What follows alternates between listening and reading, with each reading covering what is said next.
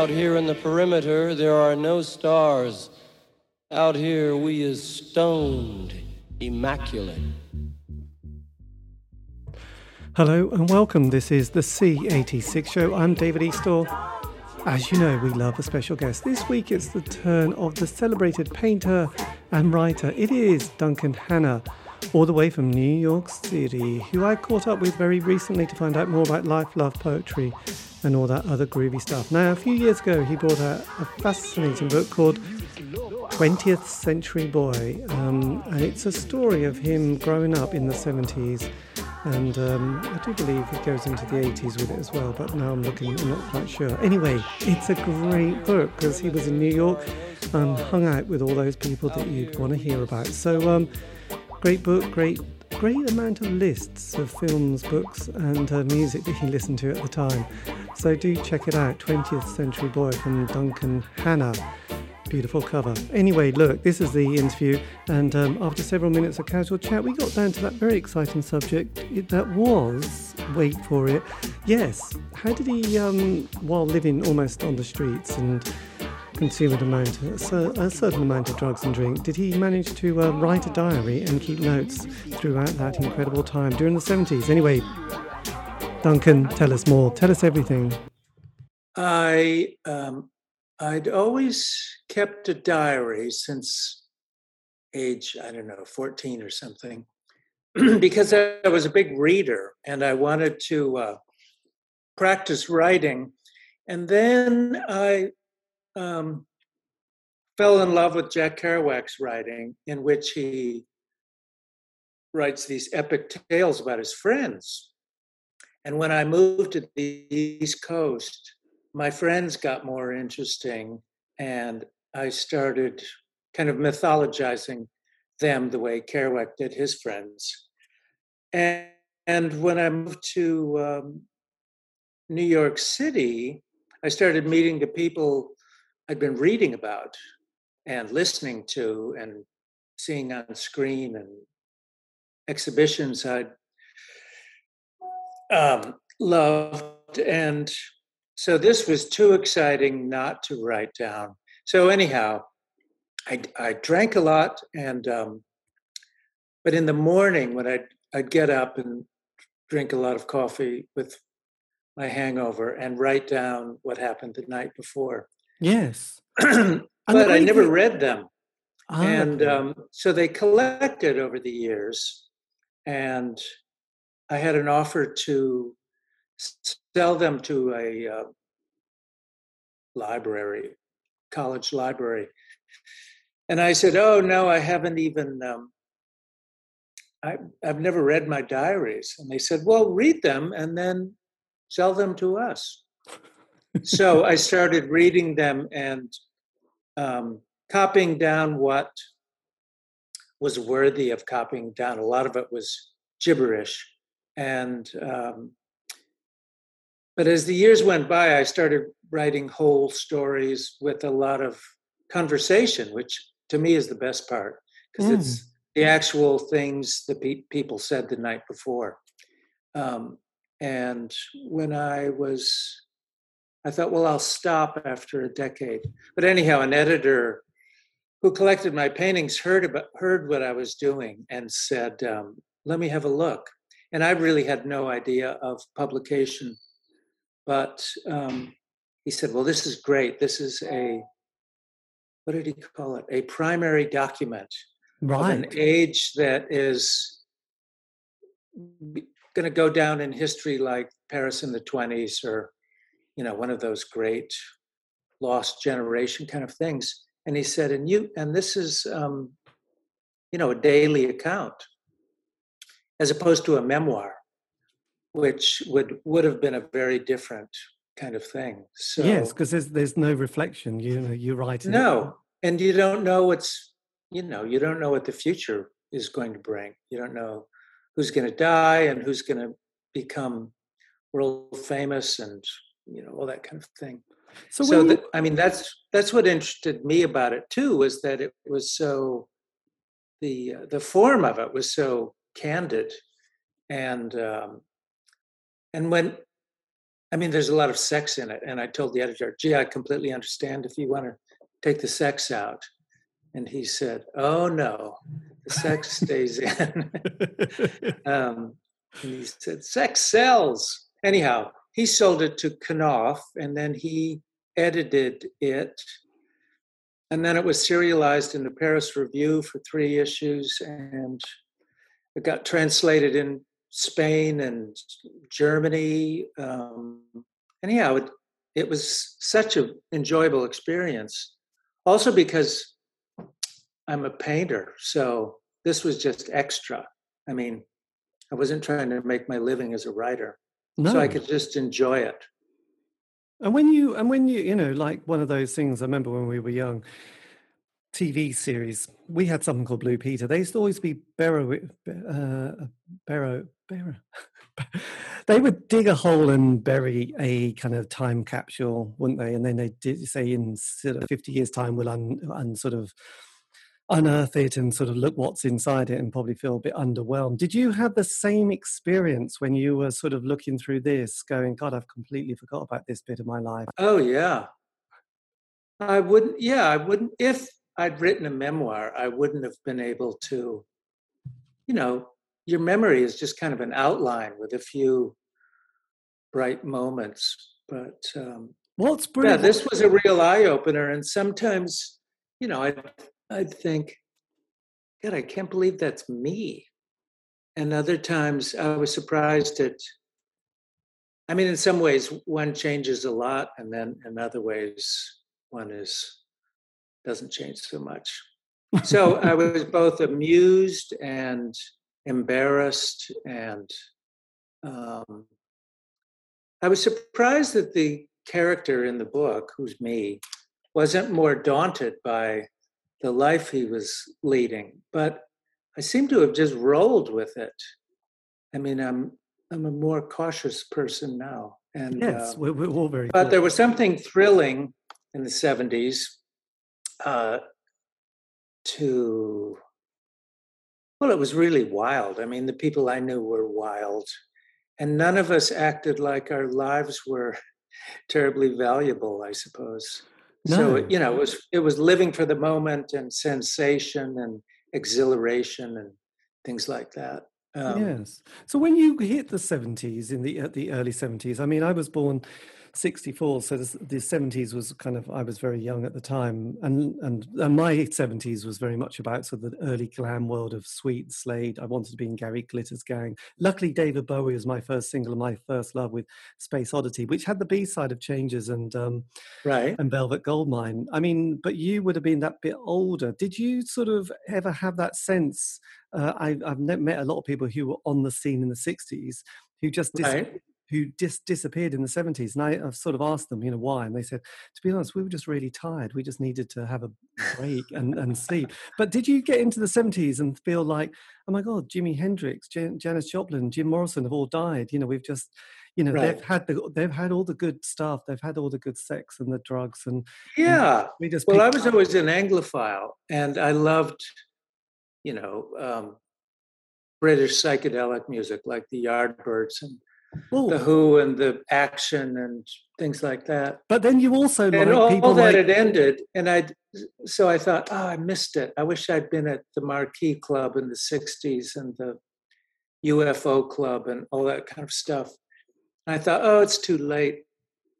And the early 70s didn't look like there was going to be much of a youth scene or something exciting. It seemed like it had kind of gone back to middle of the road. But then I kind of lucked out because these bands that were growing up around me, like Blondie and Television and the Talking Heads, who we all knew each other, and and they all sort of seemed like novelty acts in a way, and with no thought that, this is going to be global, But then as it started coming up, and these bands would leave on a 9-month tour, and you think, oh my God, this is actually happening. So then I realized, and it was kind of, you get that feeling that it was our music. So when I was listening to the Yardbirds, it was somebody else's music that I happened to love, but this was, made by us for us, and then it happened to. So anyhow, there did come a point where I was thinking, yeah, it's here. Yes, but you never know which way it's going to go. I mean, I certainly never thought the Ramones would become the iconic legends that they are today. No. I just thought they were funny. And and what about Suicide? Did you see Suicide live? I did. I have to admit, I didn't like Suicide. I thought they were pretentious. And the first time I saw them was at the Mercer Arts Center, and they opened for the New York Dolls, who were wonderful. But Suicide was so bad, and he was so obnoxious that somebody pulled the plug. So there was no electricity, and they had to wander off. I know that's sacrilegious because Suicide is much revered these days. Yes, well, and as I did like Johnny Teardrop. Is that the name of it? Johnny Teardrop. Oh, I don't know actually. Johnny Teardrop. It's a long kind of dirgy 50s Frankie Teardrop. Anyhow, doesn't matter.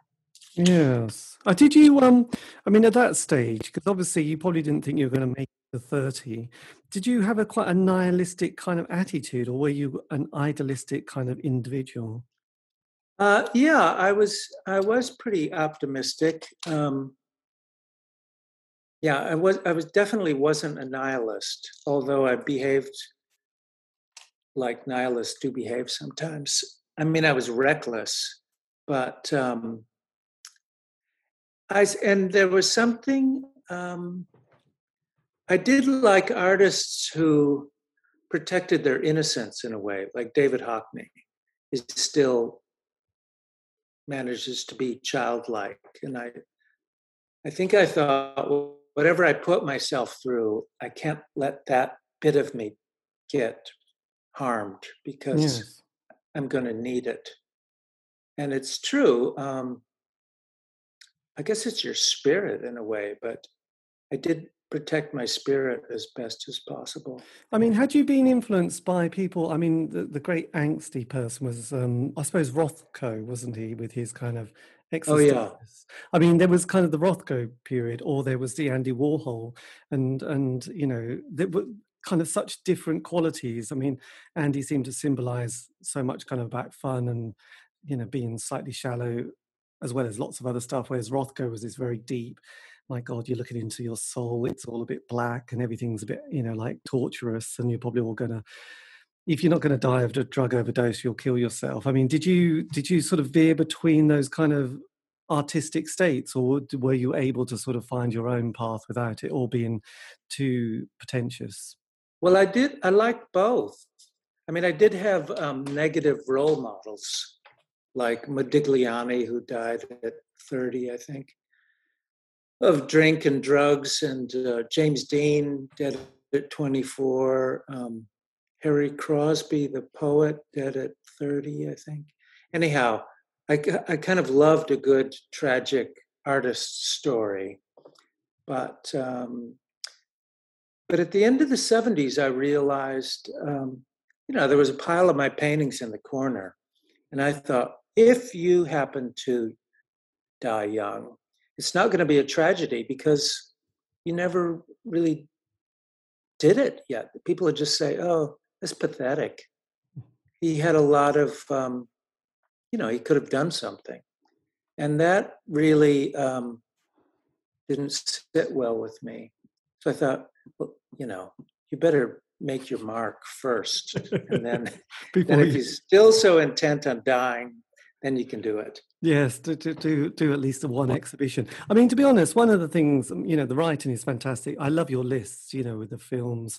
Oh, thanks. And your books, and such obscure artists like the Incredible String Band, or Keith Christmas, which is just like, to, you know, Rose from the Incredible String Band I interviewed quite recently, and so to Keith Christmas, and they're both kind of brilliant characters. So there was this kind I of love very, Keith you know, Christmas. absolutely obscure, you know, artists you have in there, as well as people like your, you know, love of David Bowie and the early glam years, and sort of failed attempts of being friends with Brian Ferry. But the one thing that does also stand out is that when you were younger, and because everything seems to happen so easily for you, doesn't it?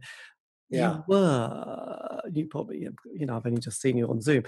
You are so good looking, aren't you, in all these photographs? I mean, Oh, thank you. you know, Somebody asked me at a reading, would all of these things happen if you hadn't been good looking?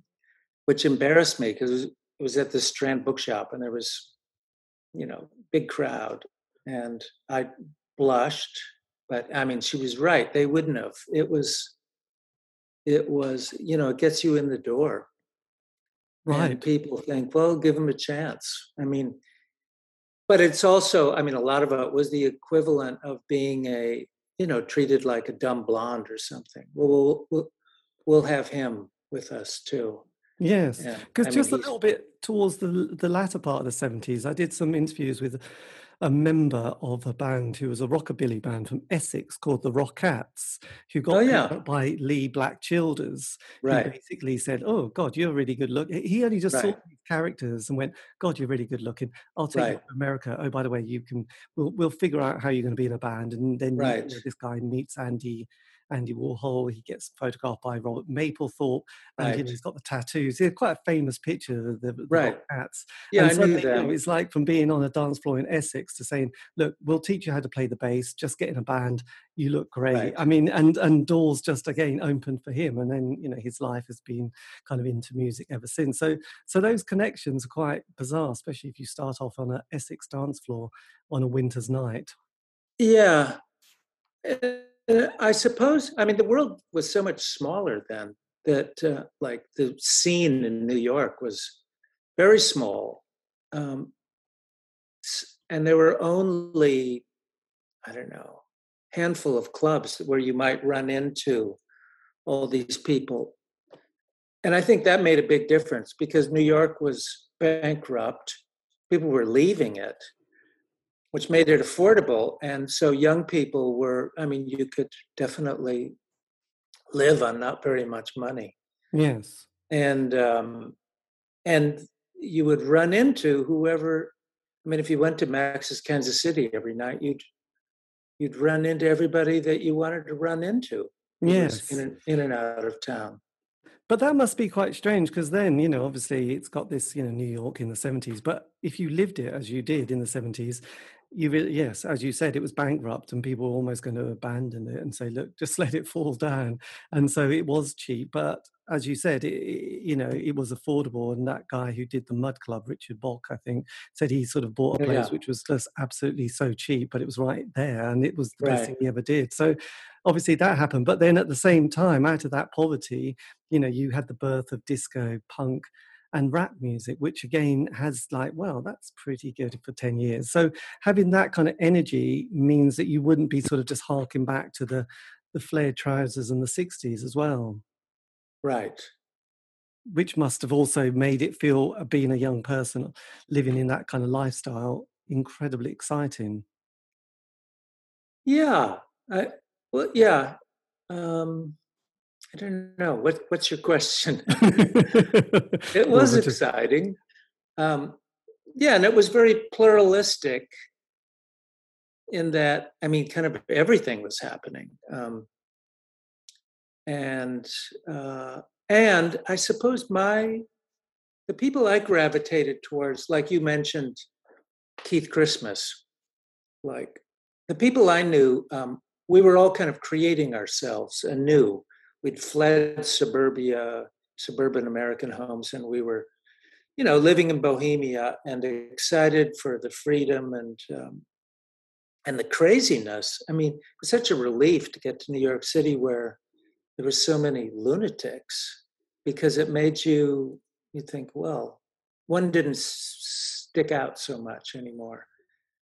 But the people I knew that we were all creating our new identities in a way, and we were doing it from bits of people were very proud of their obscure heroes and influences. So everybody was seeking out, earlier generations and earlier writers and, Duke Ellington. So it was very pluralistic that way. So I had a friend who he loved Celine and Frank Sinatra and I don't know, on and on, but you'd put these elements together and somehow make up your personality. Yes, but then So nobody was just any one thing, I guess. What you see in a band like the Talking Heads, their subject matter is kind of all over the place. They're not just about girls or,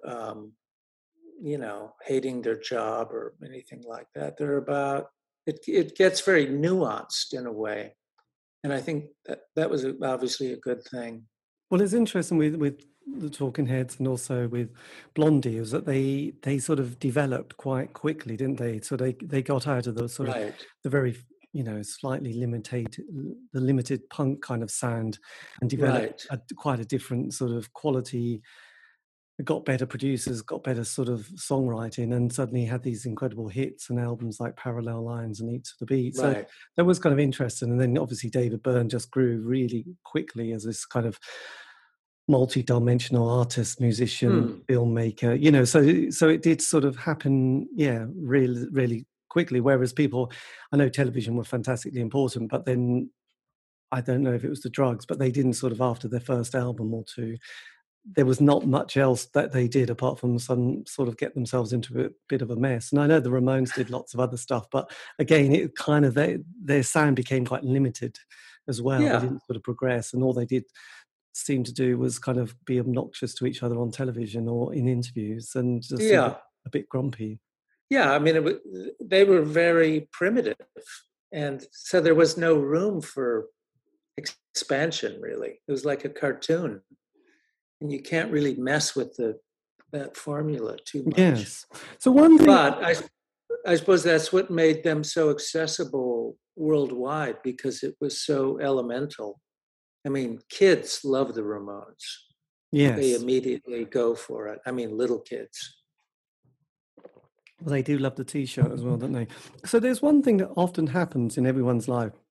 And I remember Robert Plant, who suddenly said, there was a period where Led Zeppelin finished, John Bonham died, and he said that was the end of innocence. Did you have a moment like that with yourself where, you were living this kind of quite a easy breezy life with, dodging death occasionally quite well as well, and sort of rampantly strange men who, were terrible, with kind of phenomenal luck and timing. Was there a moment where you suddenly had something's happened, I can't just be this naive again? No, well, there should have been, but there wasn't. A friend of mine fell off a roof, and I remember thinking, and really, he didn't die, but it was awful. He landed on his face, and things like that.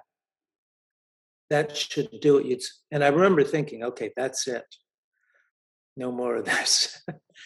But then it isn't. It's so difficult to turn around. And in 1980, I quit everything, but it wasn't until 1984 that I'd really quit everything. Because, it comes back. At first, being sober is like this great novelty. It's like being high. And you think, wow, I haven't felt like this in 10 years. But then, that wears off. And anyhow, it was difficult. Did you manage to avoid the kind of hard drug scene during that period as well? Or was that something that I never became a junkie, but I did. I was a participant. And I certainly had a lot of junkie friends.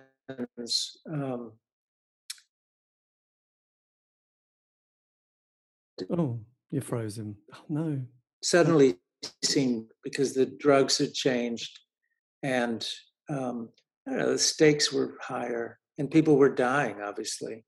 And then Yeah. AIDS was rearing its head. So, and I don't know, I had friends, one guy, Oh. Dun. and I can't live my life anymore, but you can. So you must. So, carpe diem. And I thought, wow, that's coming from the mouth of a doomed man. So I thought, he's right. It's stupid to mess around as though you're immortal when you're not. And you should really, if you have anything to say, you better say it as soon as possible, which Yes. means hard work. And there was no way around it. I mean, when I was young, I thought you could be an interesting artist by being a cool guy. But that's not true. You can't. You have to put in the, hours and hours and hours, which is fine. And it's fun, but that's where the magic happens, not from having good taste or being with the in crowd or things like that. I mean, you really Yes. have to work. And I suppose that was a revelation, was that, okay, your 20s are over. You've wasted an enormous amount of time in a very colorful fashion, but now, be an artist and get down to work. Yes. And Because was I that, wasn't, yeah. and I was going to say, was it that simple? Turning 30 was the sort of your sort of. No, it was gradual. It was on again, off again. But I don't know. Discipline takes a while to master, but then I don't know. I just found once I was working much harder. Well, and I became successful. So that was a carrot at the end of the stick because strangers would buy my paintings. That was great. So there was a demand. But the biggest thrill was just getting better. I mean, if you work hard, you get better. And that's very exciting. I mean, for any artist. Yes. Because you're not shackled by your it all becomes much more exciting. I mean, when you're young, you're kind of strapped by your limitations, because there's no such thing as just being able to draw well. Well, you've got to nurture it, and you've got to push it, and you've got to do all kinds of. I mean, it's a process rather than just saying I'm good. That's not enough. Yeah. Gotta, Was it the case that to sort of have that focus, you had to say goodbye to an awful lot of the easy lifestyle that you'd had during the 70s and sort of learn to say no to kind of just having a long weekend or just a very long party? Yeah. And I mean, and staying away from people that you knew would, I don't know. I mean, I was around Jean-Michel Basquiat in the last few years of his life when I was trying to not be decadent. And he was so decadent. I mean, he was completely toxic. He had drugs all over his body, and he'd want to share, and here's sniff this and smoke that, and I just thought, I just can't be around that guy. I mean, if you were around that guy, you'd probably get extremely high for the next 36 hours.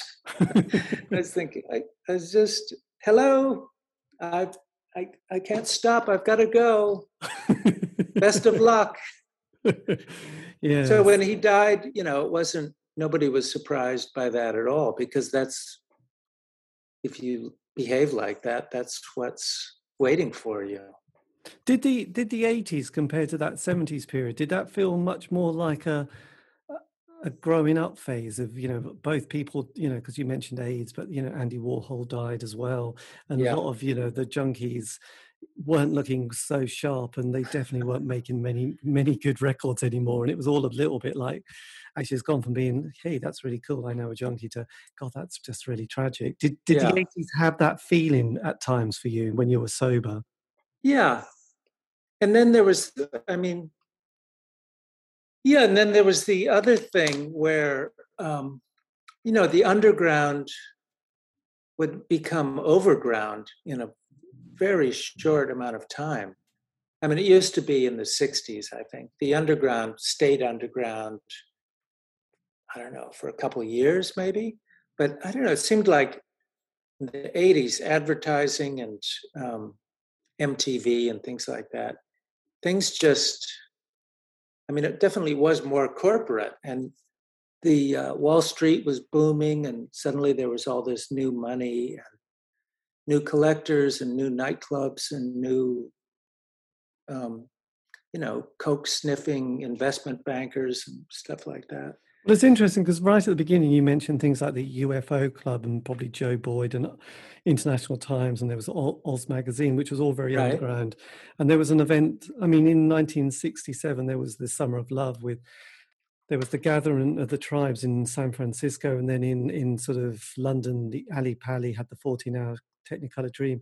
And those events are still they're not that well known, whereas actually the punk movement, and you mentioned the Ramones being popular, but the Ramones t-shirt is just such a commercial thing, isn't it? I know. It's like, if you walked around with a UFO t-shirt, people would just think, oh, you're into aliens. It's like, no, it's really right. a cool nightclub with Joe Boyd. And they go, right. Oh yeah, forget it. Don't worry. He did Nick Drake records and Pink Floyd. You've heard of Pink Floyd. Yeah, I'm not so sure about Nick Drake, but it's kind of interesting that underground still is quite Barry Miles and people like that. Whereas actually the 70s, like you mentioned, the sort of investment bankers, the Reaganomics, more cocaine and people wanting to party. And also you suddenly in America, you had that whole wave of hair metal and Bon Jovi and Guns N' Roses, and those kind of nightclubs and clubs that started in New York, which was quite a rock scene, and there was much more a hedonistic quality, wasn't it, from the sort of the early days of punk?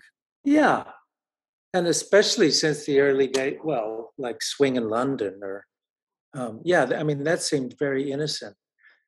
I remember in the 80s, I was listening to the Byrds a lot, just because they were so earnest and refreshing and melodic, and they had this yearning quality, a song like Turn, Turn, Turn. So it was completely antithetical to the vibe of the early 80s, there was, I remember the day Marvin Gaye got murdered by his father, and I just thought, oh God, this is just horrible. But in a way, it wasn't a surprise because it was kind of an 80s thing. So that's why I was listening to the Byrds as an antidote to the toxicity of the 80s.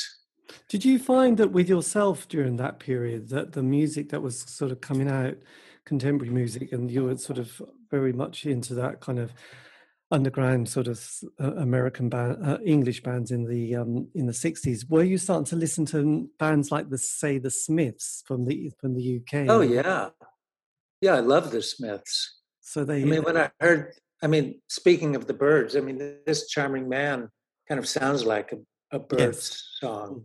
Johnny Marr. I love the mix of happy, high life 12-string music with the kind of melancholic lyrics. I thought that was brilliant. Happy songs about sad feelings. Yes. Yeah, I thought they were great. I'm sorry that Morrissey has turned out to be the creature he has, but but yeah, and REM, I liked them at the time.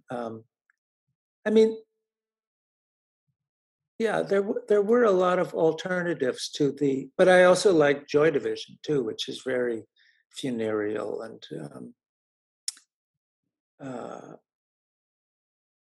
anyhow. Yes, absolutely. And just briefly then, sort of that's the 80s. In the 90s, what was that decade like? How did that shape? Was this the sort of full-on serious artist period? Yeah. I mean, I finally quit everything in 1984 and just worked and traveled, and I don't know, it was fine. And I realized I don't realize, I don't know why I thought I needed those things to enhance experience, because experience is pretty amazing just the way it is. So I did, um, and then the 90s, yeah, more of the same. I don't know. It's been a lot of work and travel and always people. I mean, one's always meeting. The great thing about being an artist is it gives you access to people that you wouldn't ordinarily find. I mean, so Yes, one does meet extremely interesting people. Um, yes, and then you realize you're part of a continuum of, you're in art history. And so there's Peter Blake, and then there's David Hockney, and then much later along you come. And anyhow, it all sort of makes sense. You just get on this train, and then you go until you're you die, and that's it. But it's good. I yes, mean, what I think one thing that really sustained me was loving art history, and discovering new obscure artists that I hadn't been aware of, and then you really get into them. It's just like you do with a band, right?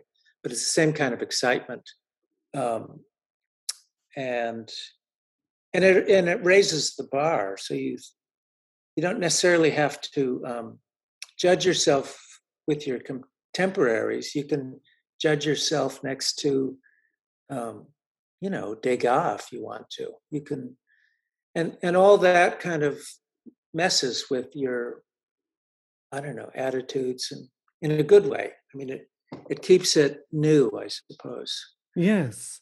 So you must, when you sort of suddenly, rediscovered your diaries and sort of got this book together, did it feel a little bit like, my God, I need to have some therapy sessions here, or I just need, or I need the dog to talk to quite a bit, because there's quite a lot of stuff that, frankly, I sort of had forgotten or buried, and then just needed to process that. I just wondered how that started to affect your artwork. Oh, I think I don't know. I think the editing those diaries probably was the therapy, and the fact that I mean, a friend of mine said, "Don't you feel weird about strangers, knowing all this? I mean, these are like secrets in there. I wouldn't do that." And I said, "No, I think it feels kind of good. I mean, nobody has to read it, but if they want to, but it is the kind of book, if I'd have got my hands on a copy when I was 17 or 18, I would have gone nuts. And I would have read all those books that are mentioned, and I would have bought all those records and seen all those movies. And I mean, it wound up being the kind of book that I would have really enjoyed. So Yes, I think that's it was, I don't know, I think the opposite of needing therapy. I think I dropped a lot of psychic baggage with it. I guess with experiences like this, you kind of, there's no more, you've had to, I suppose, there's that classic cliche, you had to let it go, don't you? You can't let Yeah, it more. It's kind of there, and it's like, well, I can't bring it back. It's gone, it's gone, it's out there. And who cares? yeah. And I don't, well, I definitely don't live in the past. I mean, I watch older movies and listen to older music, but it's today that I'm interested in, and tomorrow. Um, I mean, I'm not that keen on the year 2021 or 2020, but you make the best out of it. I mean, that's what we've got, so you accept that and try to make it as um, interesting as possible. Yes. And did you ever, I know you mentioned, or I mentioned Brian Ferry and Danny Fields. Danny Fields, did you ever sort of meet David Bowie, by the way? I did. I met him at the first time at a party for Roxy Music at Larry Rivers' loft. And then I saw him at a party, and then years later, I guess it wasn't years later, but I was in an underground film called Unmade Beds, and Godard saw it, and it was kind of an homage to Godard, and he showed it to Bowie, and Bowie called the director, and with Godard, it was on, speaker phone or something, and they were just, I don't know, Bowie was wondering if there was anything here that he should, incorporate to his cultural shredder, and but he said, who's the lead in the film? Who is that guy? He's an actor. And the director said, no, he's not an actor at all. He's a painter. And he said, oh, really? Well, I like painting. Anyhow, I did, and that's not really meeting him, but he was definitely a part of my life. And I was a teeny weeny part of his life. I did see him. He gave money to an art school in downtown New York called the New York Academy of Art. And they used to have a yearly fundraiser, and he'd come with Iman, and he looked so happy. He was always smiling, looked great. He was a great downtown figure. Yes, absolutely. And then suddenly, boom, he wasn't. He was gone. I mean, there was a couple of years where these rumors. Is Bowie sick? I think he was sick, but I think he's better now. Oh, good. So that's sort of what we all thought. And then suddenly he was dead. It's like, wow. Really good exit he made. Best. He made one of the greatest albums of all time. Well, a great album, and then died. That was it. On some, and he did that production of Lazarus into the play, which I went to see in London as well, which was quite interesting. So it was a shocker. It was a bit of a shocker, wasn't it? Because I'd seen him on the reality tour in 2004, and he was amazing. Then he had that heart problem, and then he just disappeared. And that was the first time in my whole life that he just disappeared. So that was when it was like, oh, I think something's weird. But then he came back with one album. It was like, oh, this is the next day or something. And that was like, yeah, that's good. It's a good single and a couple of other good tracks on the album. And then this next one, which was a jazz one with Donnie McClaskey, I think the jazz band he found in New York. And then suddenly, that was it. And I did an interview with Woody Woodmansey, who'd been the drummer. And and it was a really strange story, because the night before Bowie's birthday, they were playing in New York, and there was a rumor that Bowie was going to join them on stage with Tony Visconti. And anyway, Tony Visconti, when they were on stage, phoned Davidson sort of to wish him happy birthday, and all the crowd wished him happy birthday. And he said, oh, great. Does everyone like the new album, Black Star? And everyone, went, yeah, we love it. Obviously, they had never heard it. And then, Woody Woodmansey the next day said, he had about hundreds of messages on his answer machine. It was like, what's going on? It wasn't that bad a gig. And it was like, David's dead. It was like, but we were just singing happy birthday to him the night before. Right. And that was like, oh, what a weird, moment. It was like, he said it was, that was such a shock, that they phoned him and wished him happy birthday. And he seemed like, yeah, great, thanks, guys. Hope it's all going well for your band and all that. And it's like, oh, shoot. It's just kind of a bit weird. I still find it a bit weird. So these things, these little moments that you just think, right. Man. He didn't fade out, did he? It was very abrupt. It was a very abrupt moment. And do you still love New York? Because obviously you just lastly, you just had it in the 70s and experienced that absolute, almost Mad Max world, and, the sort of poverty and the crumbling, and it's all over, to suddenly all these decades of changes. It is changing rapidly. And then, the last 20 months, it's just been locked down. So many of the things I love have been, prohibited, like museums and cinemas and restaurants. And so it's not, I remember when the first time I went into Manhattan, I mean, I just live a half-hour train ride from it, but I was walking down Fifth Avenue and there was no people. And I thought, wow, this is like post-apocalyptic. And you know, a lot of windows were boarded up, and I was thinking, poor New York. I mean, I first came here as a little kid in 1959, and you know, it was the most glamorous place I'd ever seen, and I've been in love with it ever since. But I don't know. I was in the East Village yesterday, wandering around, and you know, it looks like it's getting its mojo back. I mean, but we still don't know what this pandemic. I mean, we thought it was over a couple months ago, kind of, and things were opening up, and that was really fun, and great sigh of relief. But now, are they really? I don't know. I mean, I did go see a movie for the first time in 20 months, and it was just nice to be in a cinema. But I had, you know, they took my temperature, and I had to show my vaccination card and a photo ID, and it was like, geez.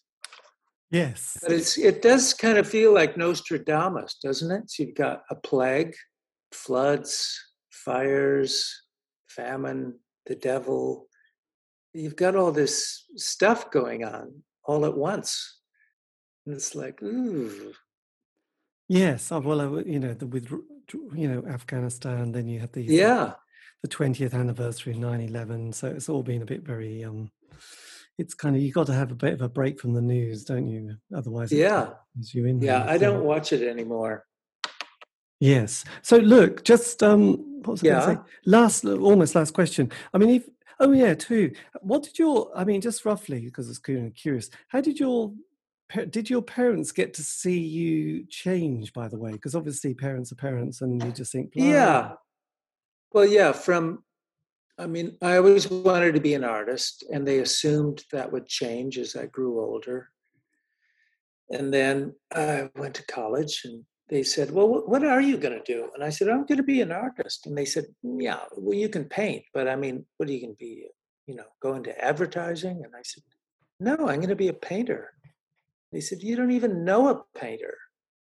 I remember my father saying, what are your odds of making it? And I said, I don't know, 1 in 5,000 maybe. And he said, well, then you're insane. You can't do that. He was a lawyer. But anyhow, when I was 30, the Metropolitan Museum of Art bought a painting, and that really surprised them and me. And they said, they must think you're really good. And I said, they must. And they went, wow. And then a couple of years later, they bought another one. And the Met doesn't do that very often. So anyhow, so they did, they got to see me. They were proud at the end. They're both gone now. And they were both died before my book came out, which is, I probably wouldn't have published had they been alive, because I think they would have found it extremely embarrassing. My sister certainly did. Did she? Yeah. She said, did you have to put all that in? I said, well, it was there. I mean, full disclosure, had to. She went, oh, well, I won't show it to my kids, though. And I mean, if you could have said something then to your, like a 16 to 18-year-old self starting out with the experience that you've had and the wisdom you've gained, is there anything you would have been particularly just would have loved to have whispered in your ear back then when you were sort of at that age? Oh, that's a good question. But many things, but just appreciate your youth and, seize the day. I mean, it's funny, say 15 to 30, you could say is your second childhood in a way.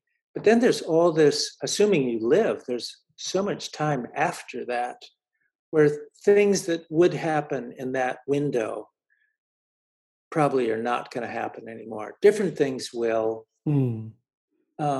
but they're not as sometimes thrilling as what happens to a 25-year-old.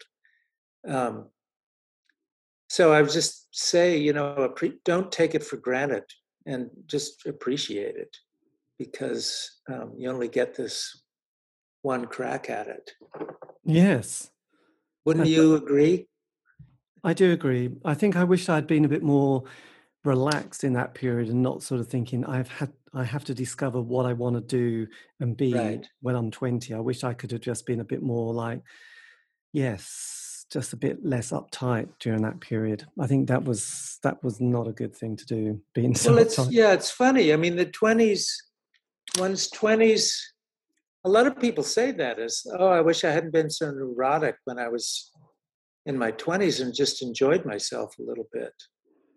But also, I guess that's part of it. I remember going out with somebody in their 20s, and this guy said to me, "You don't want to go through." I mean, I was 40, I guess, and the guy said, "You don't want to go through someone's 20s with them, do you?" And I said, "Yeah," thinking, it's all fun. And he said, "You forget what else one's 20s are about." And there is a lot of, just esteem issues, and you're trying it on. Yes. You're experimenting, and it's not always comfortable. And I do remember, and this is possibly an English thing, we do like to moan in England. Oh, yeah. And I do remember when people start reminiscing about their youth, I sometimes go, yeah, but we did moan a lot. And they go, oh, don't spoil it. We were, we had a great time. It's like, yeah, but we also sat around just moaning about the government and moaning about, right. It was, we were moaning, it was a bit rubbish. But then you go back, oh, it wasn't that bad, was it? It's like, no, it wasn't. It was quite good, actually. But at the time, we were still thinking, oh, the decade before was better, or the scene before was a bit better, rather than, no, this is, the 80s is fine. Let's rock it, but you don't. Well, that's true of the like the New York punk scene as well. Now that it's become a golden age, and I meet young people that say, "Oh, you were so lucky," and who would be in CBGB's on any given night in 1974? And I said, "Well, all the bands would be there." They go, "Oh, heaven!" And I would have thought that too. I mean, if you think, "Oh, I wish I was in." Somewhere in Paris in 1928, and everybody was there, the poets and the painters and the writers. But, lots of them hated each other. And it was the same thing at CBGB's and all those things. There's these cliques, and one clique hates another clique, and the junkies hate the drunks, and the drunks hate the squares, and the squares, So there was always these camps, and I wouldn't think that if I hadn't seen it and been part of it. Because if you read today's accounts of that golden period of New York downtown, it all sounds like, oh, how great is that? But there were a lot of very bad vibrations going on. Which I assume is true of all scenes, right? I'm sure there was in the UFO club in the late 60s. The Soft Machine hated the Tomorrow, or who knows what. Yeah, and it's definitely in the 80s, because a lot of the bands I interviewed from the 80s indie scene, say, I wish we'd been a bit friendlier to the other bands. I wish we were, but there was a combination of slightly being shy, neurotic, insecure, and arrogant as well. And it's like, oh, we're not going to talk to that band. And now they kind of go, oh, when they meet occasionally now, they go, oh, hi, and it's like, oh, why didn't we do that back then, but it's that's like the funny thing about being cool, right? Being cool can be a real detriment. I mean,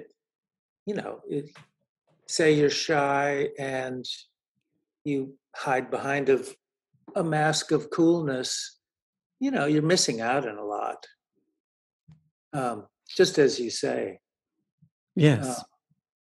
It's not good. But anyway, well, look, this has been amazing. Well, thank you.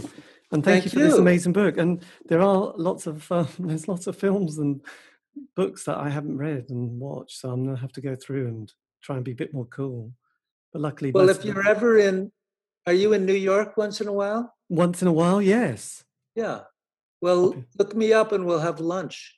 That would be amazing. Well, thank you. Yeah. But again, brilliant. I loved it. And thanks. It's been great. It's been great to read. But look, thanks again. And yes. Nice talking to you. See you later. Bye-bye. Bye. Bye. And that, dear listener, is how you end a conversation. Or not. Anyway, look, I'm English. We get very embarrassed and shy. But anyway, a massive thank you to Duncan Hannah for giving me the time for that interview.